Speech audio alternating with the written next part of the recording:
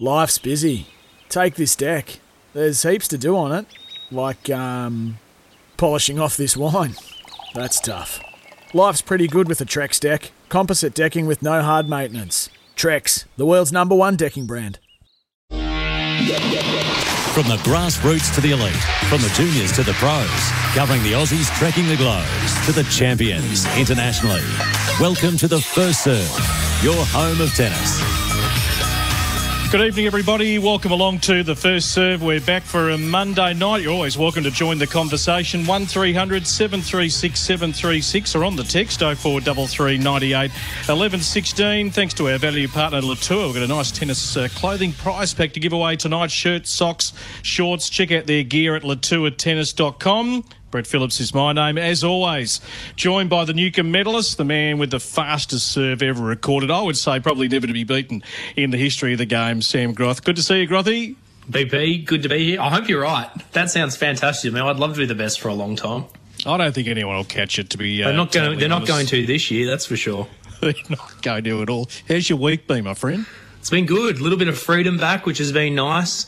Been able to get on the golf course. Of course, I played a round with Todd Woodbridge today, which was nice down here on the peninsula. Been some good weather. I'm still down, spending a bit of time by the beach, which is nice. The dogs love it, but yeah, just a little bit of normality back, which has been a real treat. Hit him okay? Yeah, not bad. Good enough. Tracking the right way. Oh, beautiful stuff. Well, there's plenty going on. We've got a bit to fit into the show, as always. But as we know, Grothy, over the weekend, the suspension of the tennis tour extended through to July 31. No great surprise to all of us. So the ITF, they put out their own statement to include, obviously, the juniors, seniors, wheelchair, beach tennis tour, the men's and women's ITF World Tennis Tour events. The ATP also putting out their own statement, which means we'll have no Hamburg, Bastard, Newport, where, of course, the Hall of Fame induction is done every year. So Conchita Martinez and Goran Ivanisevic will have to wait a year to be officially inducted. Los Cabos, beautiful spot there in Mexico. Gestad, Atlanta, Kitzbühel, they won't take place as scheduled. That also extends to the ATP Challenger events. And the WTA haven't put out any statement at all. Not sure where the media department is, but they tend not to do everything in accord with the ITF and the ATP. No. And look, you know what, there's some unbelievable events in there. Some of my favourite tournaments, unbelievable swing, Newport, Los Cabos, I know the European events. But it's interesting, isn't it, when we're talking through all of this period about the possibility of a merger and the tours working together, that they still can't align themselves to work out when tennis will be back and still operating very separately. So I still can't see it. Can you? If we're talking about wanting everything under one banner and everything working together, surely in a time where there's no tennis, it'd be the best time to do it all. And we can't even get a joint statement from the tours in terms of when the tour is going to come back for play. It's not a good look. No. If we're going to get a merger, it could take, not as long as Palestine and Israel to come together, but it could take a while to actually get everyone on the same page. I think this coronavirus, Grothy, is affecting a lot of people. I think it affected Lisa Curran, local government rep over in the US. Let's have a listen to her. Unless they're from the same household, has to bring their own tennis balls so that you don't touch other people's tennis balls with your hands. You can kick their balls, but you can't touch them. I'm going to blush, sorry. Of course, if you're playing with someone in your household, you can touch those tennis balls. To avoid confusion between whose balls are whose, you can use a marker, like a Sharpie, to mark out, to put an X. Yeah, make sure you get the Sharpie organised. She just couldn't quite get through that. She just got engulfed with balls, and the balls went in all sorts of directions. No, you can just see it going the wrong way, can't you? it's not a topic that. Yeah, you got to choose your words very carefully. Goodness me. Well, the business model of tennis is so different, as we know, Sam, to sporting leagues around the world. I did listening to a really interesting chat during the week with Brett McCormack from the Sports Business Journal. Let's take a listen. The number one barrier is like the number one interesting thing about tennis, at least in my opinion, and that's how global it is. Logistically, this would be, I don't know about a nightmare, but at least a migraine. And honestly, I think this has been like one of the things that's been so kind of tiring about all this whole pandemic experience for everybody is sort of like all these logistics that you have to figure out, to do things that in the past would have been easy. Holding a tour is something they've done forever, but you've got to factor in, for example, I think the top 100 of the ATP and the WTA have players from 47 different countries. They play tournaments between 30 and 35 countries. You've got, the two of the biggest upcoming stretches for the for both tours are in the U.S.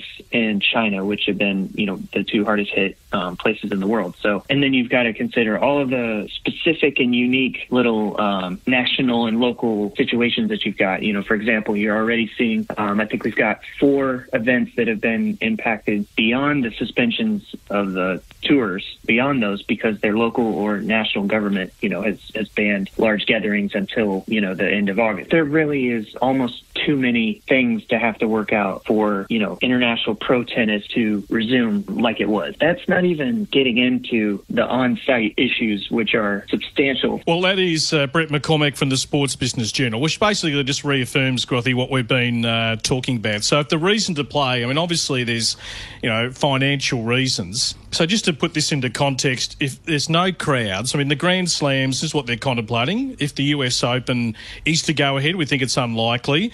But a bit like if we use the NBA, for example, so they could exist and make that work off TV revenue. But those smaller tournaments, we're talking the 250s, who don't really benefit from TV coverage. They need people to rock up. They need ticket sales. They need the corporates there courtside spending up, buying their space. Otherwise, there's no point in them going ahead, really. Yeah, you think about the big events, the Grand Slams, you're right. They're prominent on TV across the globe. No matter which Grand Slam it is, you're going to see it in Australia. But no one's going to turn on St. Petersburg here in the middle of the night, are they? I'm not even sure if it's broadcast here in Australia. There's certain events, those smaller ones, all of them don't have global TV deals. They might have a local one, or they might be just on Tennis Channel in the US because they've got that huge tennis market. But they do. They rely on their sponsorship money, and they rely on their big corporate partners being able to go to the event and soak up that atmosphere. If these tournaments can't have crowds, they don't exist. No, and they stand to lose significant money. So US Open, we expect mid-June. We're going to find out. But World Team Tennis, Grothy, you're involved in that. What's the deal there on the ground over in the US? Yeah, obviously, normally I think there's 8 teams across different cities. You play a 3 and a bit week schedule, city hopping every night basically, but they're trying to pull everyone together based in one city. They're doing or trying to do a deal, I guess, with the US government right now to base out of one city, provide individual meals for players. But the biggest thing they're going to run into is, well, the US government might be allowing the players in if they can get this deal done right, but how do players get out of the country? I normally work on the broadcast over there. I'm a part of that deal that's going on at the moment, but the question is, even if that's allowed, can I get in? Can Nick Kyrgios, who's played for Washington the last couple of seasons, a few matches, can he get out of Australia and get into the US to be able to play this event? And there's a lot of players putting their hands up to want to play because it could be the only tennis played for the rest of the year if they're able to get this up and going. We saw the PGA Tour in the US. They're trying to, obviously, if they can do things right. We saw golf actually played there this morning. So World Team Tennis to try to operate in a similar sort of vein, I guess, and bring everybody in, but there's still a lot of questions that I guess are going to come up about that event and how they can run it, especially if the tour keeps cancelling month after month after month. How can another event bring international players in and still go ahead? Yeah, it seems like it's almost impossible, but people working overtime to see if they can get some tennis happening this year. So we watch this space, Sam, but let's rewind back to last week's show. We had a great chat with Wally Masua, heading up professional tennis at Tennis Australia, to talk us through this athlete performance review, which has been going on for some time to try and formulate the best pathway model going forward to develop as many successful tennis players as we can on the world stage. If you did miss it last week, Wally talking about the big takeaways of that review. There's 3,700 affiliated private coaches in Australia. So certainly at the younger space, when you're talking talent, kids 10 to 15, the private sector always felt a little bit disenfranchised because it was quite a centralised model, and Tennis Australia were fairly hands-on in that age group. So the idea is to throw a lot of that development back at the talent stage, back to the private sector. Tennis Australia will certainly invest heavily in players between the age of 15 to 23, and that's the idea behind the, centralising everything at the Brisbane Academy. And Grothy, you'd be very familiar with the old AIS model out of Canberra, and this is probably pretty similar, a residential model. The best players in Australia between the ages of 15 to 23 set up in Brisbane, and coach-driven programs as well as funding. And then the idea beyond that, if you've kind of simplified, is philosophically to try to get to a point where we're facilitating the players to start to make more of their own decisions and invest more in their own programs, 24 and above. But look, Tennis Australia will still be involved because tough road to get inside top 100, and we recognise that. So players, it's not like we're going to cut them off the knees at 23. We certainly need to support them, but we'll be trying to direct them more to making some more of their own decisions and having a bit more leadership in their own programs, as opposed to more of a cradle-to-grave scenario that's been going on for a while now. So that was Wally Masur just giving us a snapshot. We thought we'd, Grothy, tap into that private sector tonight, who often have felt marginalised. We wanted to first of all have a chat to Peter Della Vedova, Tennis Australia qualified and registered coach. He's been running the program out at Wonga Park here in Victoria since 1994. A former very good player, if you don't mind, a former under 16 and over 35 Australian champion. He played on the ATP Tour for a number of years, played against some of the very best players. He was ranked in the top 15 men in Australia, had the honour of playing in both the Wimbledon and Australian Open championships. Played the great John McEnroe amongst many others on the tour. Peter, it's great to have you on the First Serve. Hi, Brad. Hi, Sam. How are you guys? Yeah, we're going well. You would have heard what Wally said there, and it was an expanded chat on our show last week. And obviously this review has been going on for some time, that TA, through that centralised model, if you like, had a bit of control of those top-end kids 10 to 15. What have you made of the review? And give us a feel for the private sector out there, and maybe at times been a little bit disenfranchised with the player pathway model. Brett, it's a tough one because, look, it's very hard to be able to get all us private coaches on the same path because, we're all good mates and we talk and obviously some people have one view and they've very much got that mentality of, look, if we put in the hard work and then basically the players are taken from us, that sort of mentality. I know that's out there. All I can do is talk about, personally, the relationship that I've had with Tennis Australia has been fantastic as far as with the players that I've worked with, and then being able to let them come in, train at Melbourne Park and work sort of part-time with them and also have Tennis Australia involved with them as well. That's worked really well. Look, this is going to be a tough thing for Wally. He's a really good bloke. We've been mates since he was 15, and it's not easy.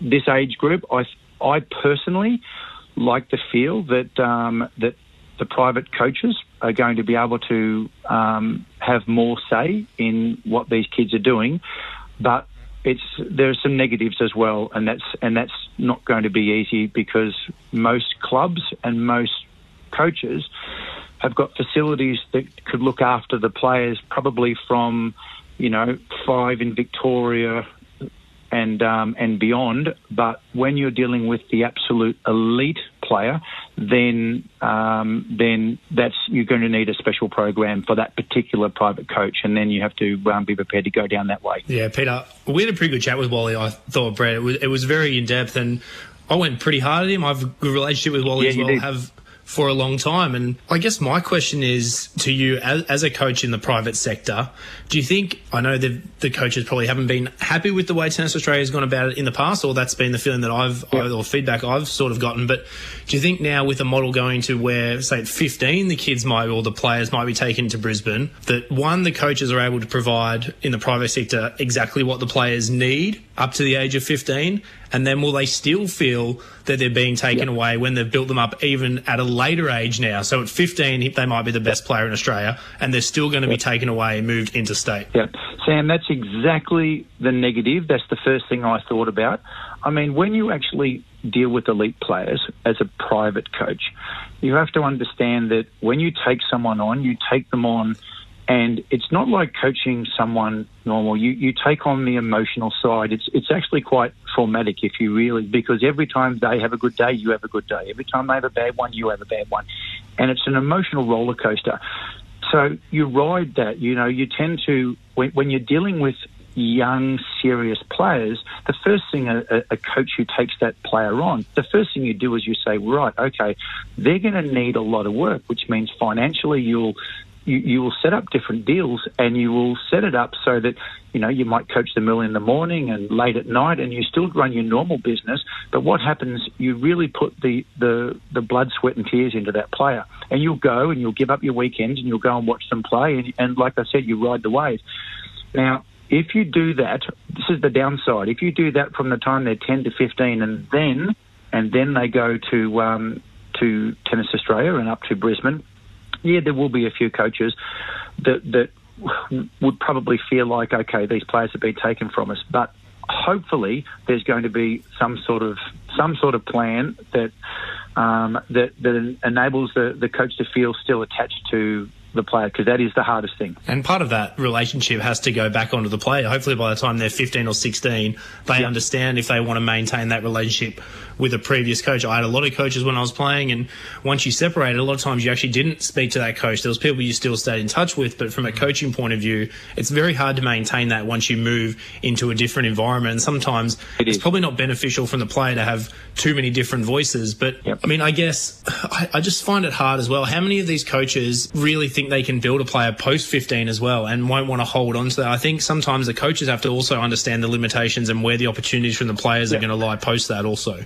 Yeah, and you're spot on, Sam. I know even though that I've been involved in tennis for a long time, and I'm, at my age, I spend 6 weeks in Europe each year for the last 4 years, just so that I can sort of keep update with what's happening at the engine room, more at the future standard, and also just watching even just the young ones, how they work on a Saturday morning, particularly in Spain and these sort of countries. It's really interesting watching it, and you learn a lot as a coach. And I do know that there will be quite a few coaches that probably will be limited, because the game has changed. It's changed even since you were playing. Like it's just changing all the time. And I know I got a chance, and you know him really well, but I got a chance to have a good chat to Alex Demonau's mum a few years ago, and she was talking about just those matches that he played in the futures, the 4 futures leading into before he went and played Wimbledon. He did really well at Wimbledon and lost in the final at Wimbledon Juniors. And when Leighton really saw him, and just that grounding of all those tough matches and all that sort of thing, there is basically, I suppose, what we have to do is we've got to look at, say, are we keeping our finger on the pulse, or maybe it is going to be better to sort of have the coaches that are sort of doing that to look after them. Peter, I've had an interesting chat with a few people in the last week, and I'll tell you one comment that was made to me, and I want to get your reaction. There's a lot of coaching businesses in Australia, and a lot that'd be making some pretty good money. They might have 300, 400 kids in their program, but maybe not invested totally in their development and improving their tournament play. What would be your reaction to that? Yeah, no, well, you're spot on, Brad. That's look, what I've noticed over the years, in the last 30 years, I suppose, the biggest difference is now is that most coaches run businesses, and they really do a good job, a lot better than what old dogs like me, because what I do is I'm a tennis lover, and I enjoy actually teaching people to play tennis, but I enjoy watching them play a match and then being able to talk to them about that. So to do that, you just can't charge people every time that you're going to talk to them, or every time you're going to go and watch play a match. You can't do that. So they're the financial sacrifices you do. I make a lot less money at Wonga Park because I run an academy as well as being a club coach. But so what you do, you give up a lot of money. I mean, it's a lot, and you don't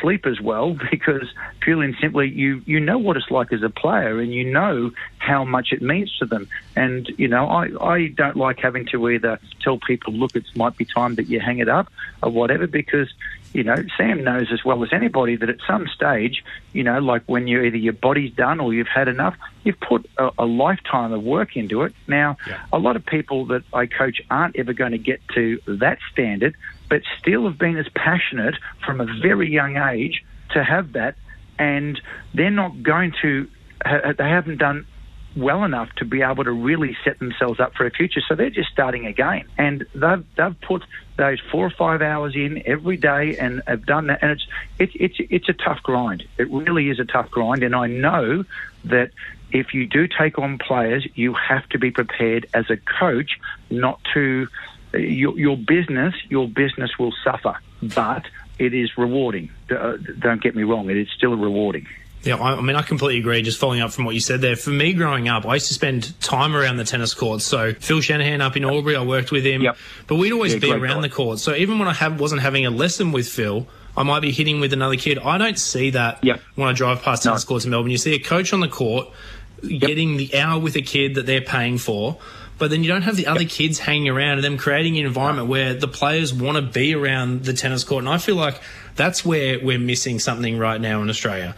These kids don't want to, or we can't get them around the tennis courts because there is a lot of coaches out there who are running this as a business. And if the kid is not paying them for that hour, they just want someone there who is. And it might be group lessons on the next court or 4 courts full of hot shots, which is great. We're getting more kids playing, but you've still got to harbour these relationships and these kids around the tennis court so they enjoy the game. And you're right, it does take a sacrifice from these coaches on the financial side to try to raise a player like that.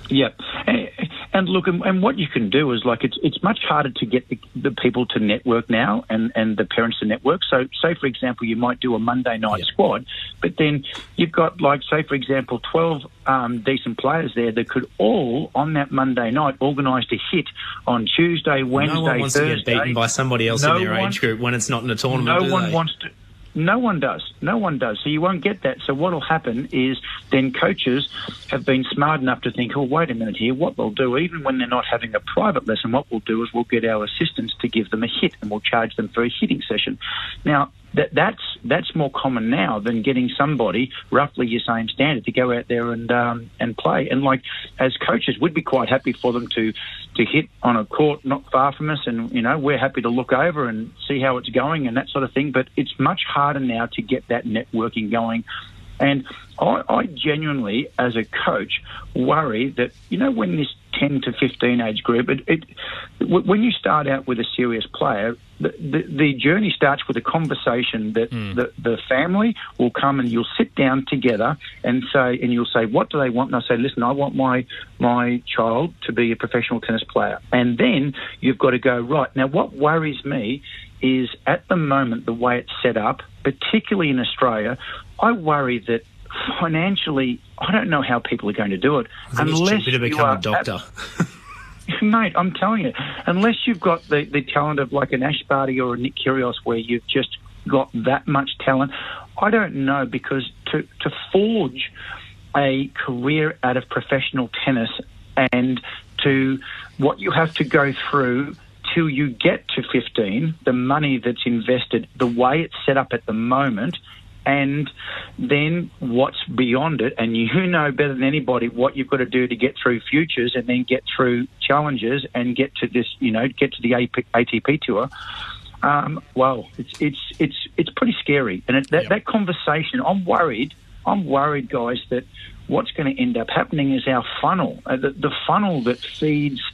It's going to be so affected because it's not something that you feel really excited about telling a parent that, whoa, this is really what you're going to do. And if you want to tell them the truth, it's a bit scary. Peter, we need, I reckon, an hour just to talk to you. We're going to come back and, I reckon, do a part two. I ramble away. No, all good. It's all great stuff. And I had another conversation with someone over the weekend who said, well, we're not generally early maturers. Yes, we might have a young Alexei Popper and a young Alex de Minaur all going well, and Ash Barty in her early 20s winning a Grand Slam, but that whole whole college pathway discussion comes into it as well, but we can go into that at another time. Really appreciate your insights, and we'll watch this space with great interest. Awesome. Great to talk to you guys.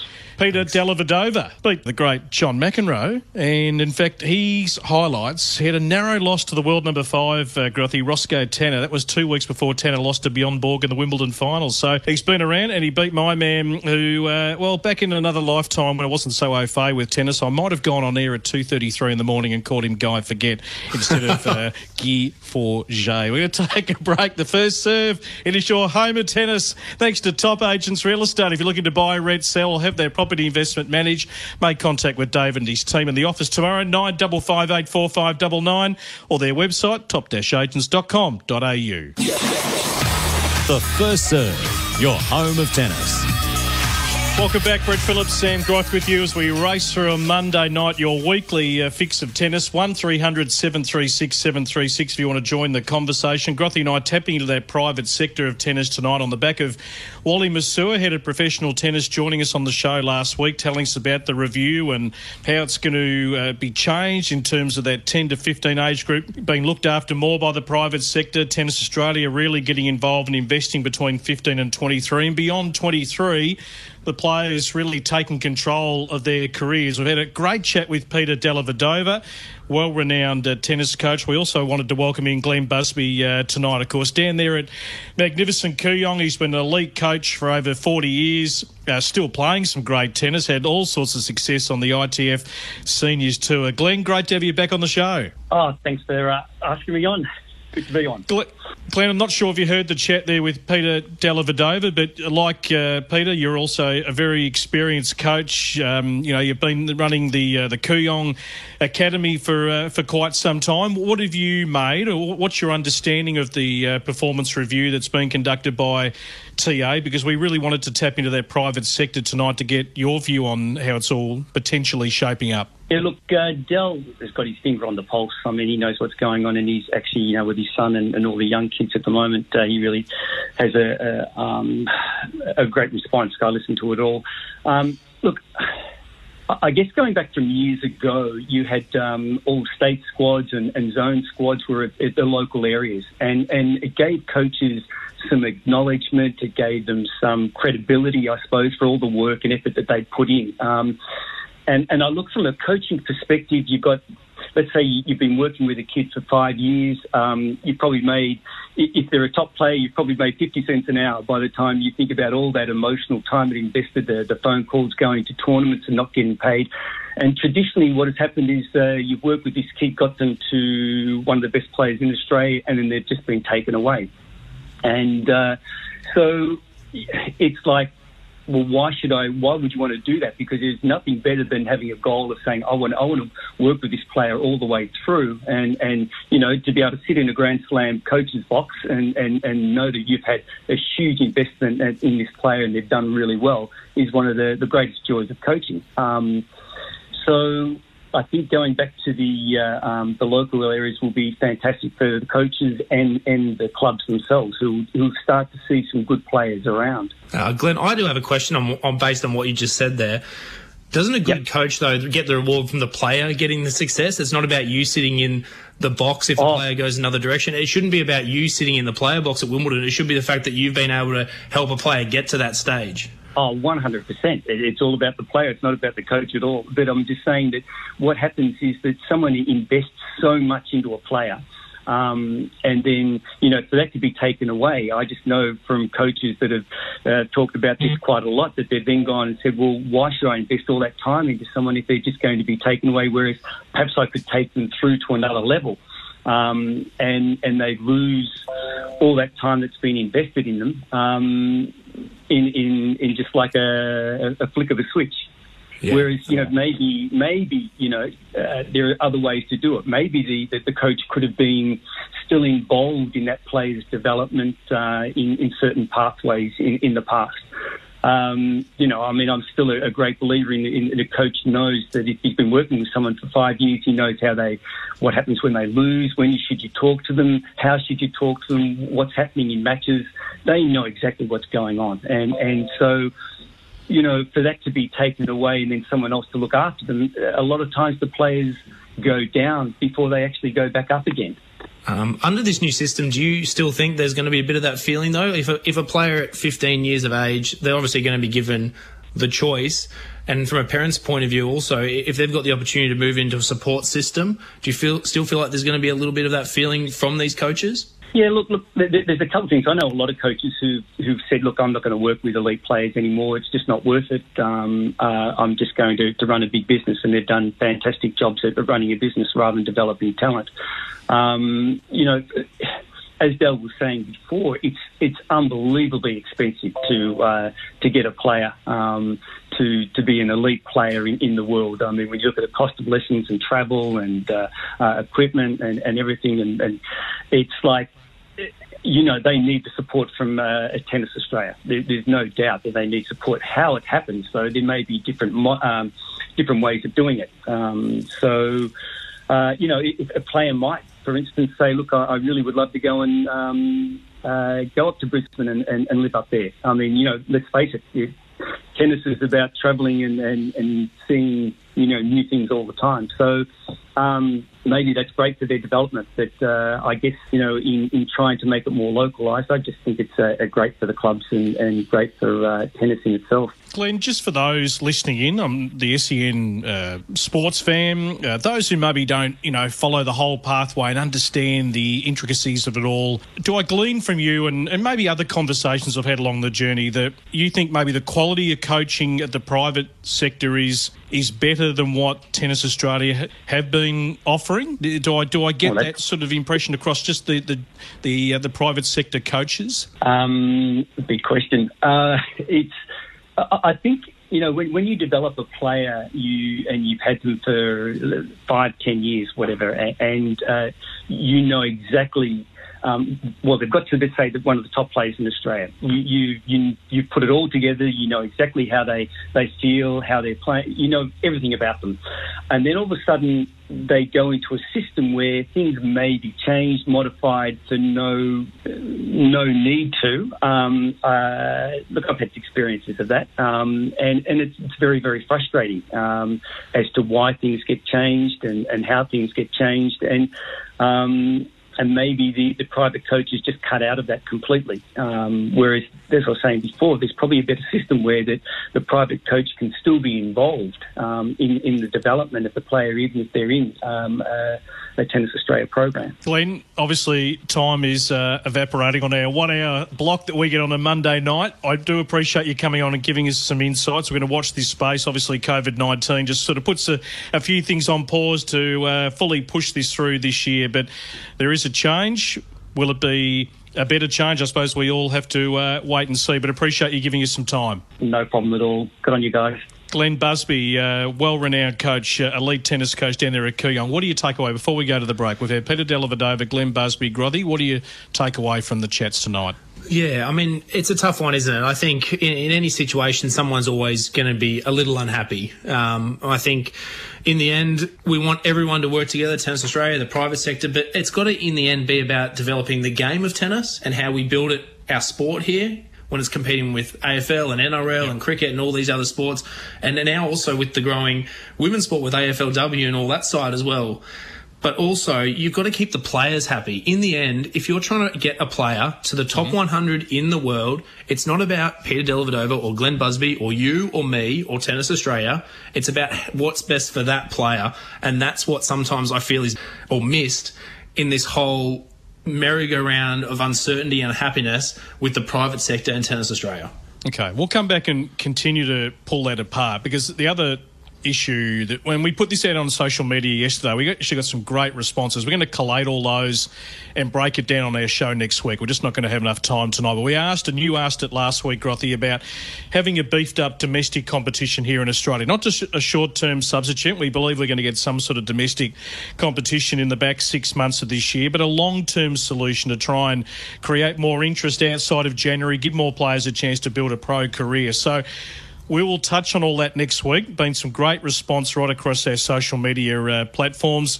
We haven't got enough time to go into it tonight, but we're going to continue to explore that as well. The development of the player, and then having a tour here that can really get them on their way before they have to meet all the costs of going overseas. Yarra Tennis Coaching, speaking of the private sector, Melbourne's award-winning coaching program at Eaglemont since 2002, 20 teams, junior and adult programs, along with private lessons available. Back open this week, yarratennis.com.au. You're listening to The First Serve.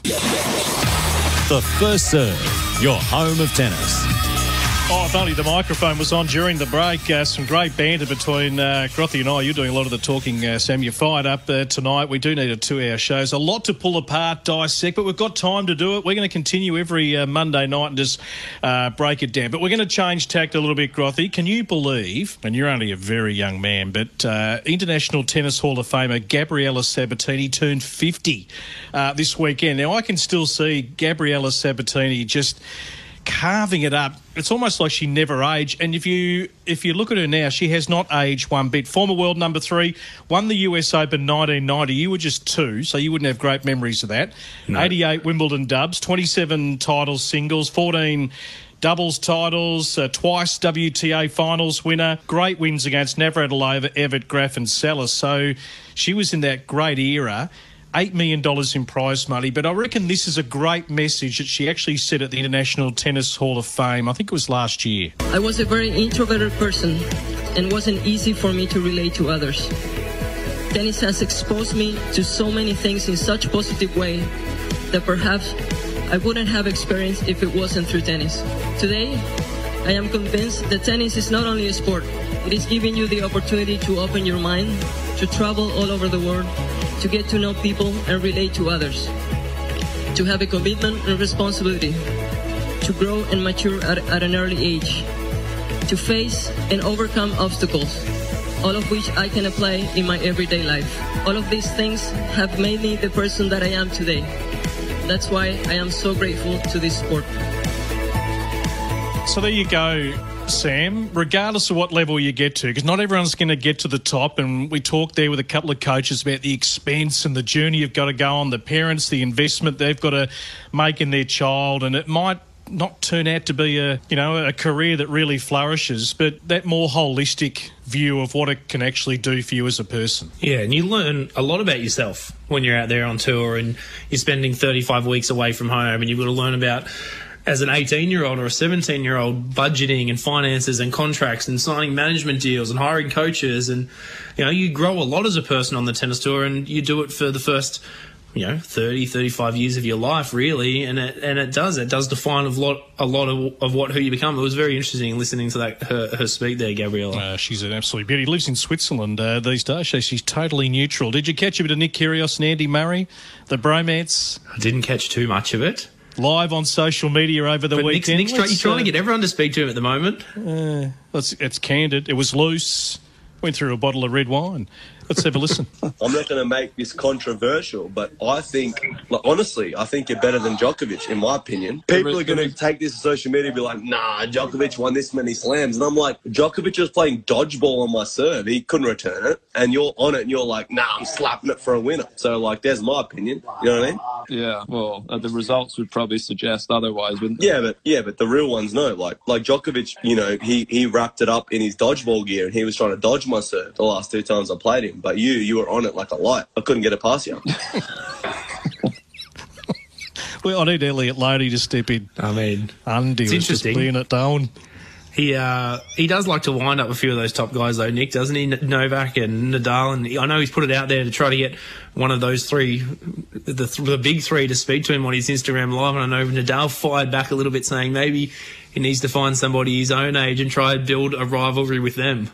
Any merit to that? Take. Murray better than Djokovic? Oh, well, look, it's hard to go past Novak. Their record does speak fairly well. I think Murray's lost, 5 Aussie Open finals. Well, Murray, unbelievable player, don't get me wrong, but Novak's, his record's pretty good. Hey, he also said in that chat, we can't play the whole lot tonight. He was talking about actually Team Europe's Labour Cup players who have no fun, no banter, don't care for each other, act like they care for each other one week. Let's be honest, Tsitsipas and Zverev hate each other. Then they are besties all of a sudden. I can't stand it. Do you think me and Dominic Thiem would vibe? I'm more interested in a nice cocktail, but Thiem would be more interested in watching paint dry. It's just a different vibe. He's a different character, Nick Kyrgios, isn't he?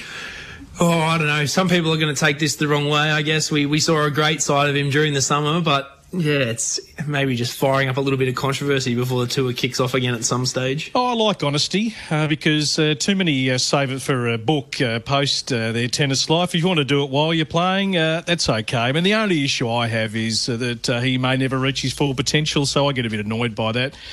Great that you can be a bit of a comedian, be an entertainer, but if you're going to sit at number 30 in the world for the rest of your life, no skin off my nose, but I often think that's a waste of talent. So I'm going to gravitate to those who probably just give absolutely everything, get the best out of themselves. Starting from scratch, talking about getting the best out of yourself, they offer premium glass repair.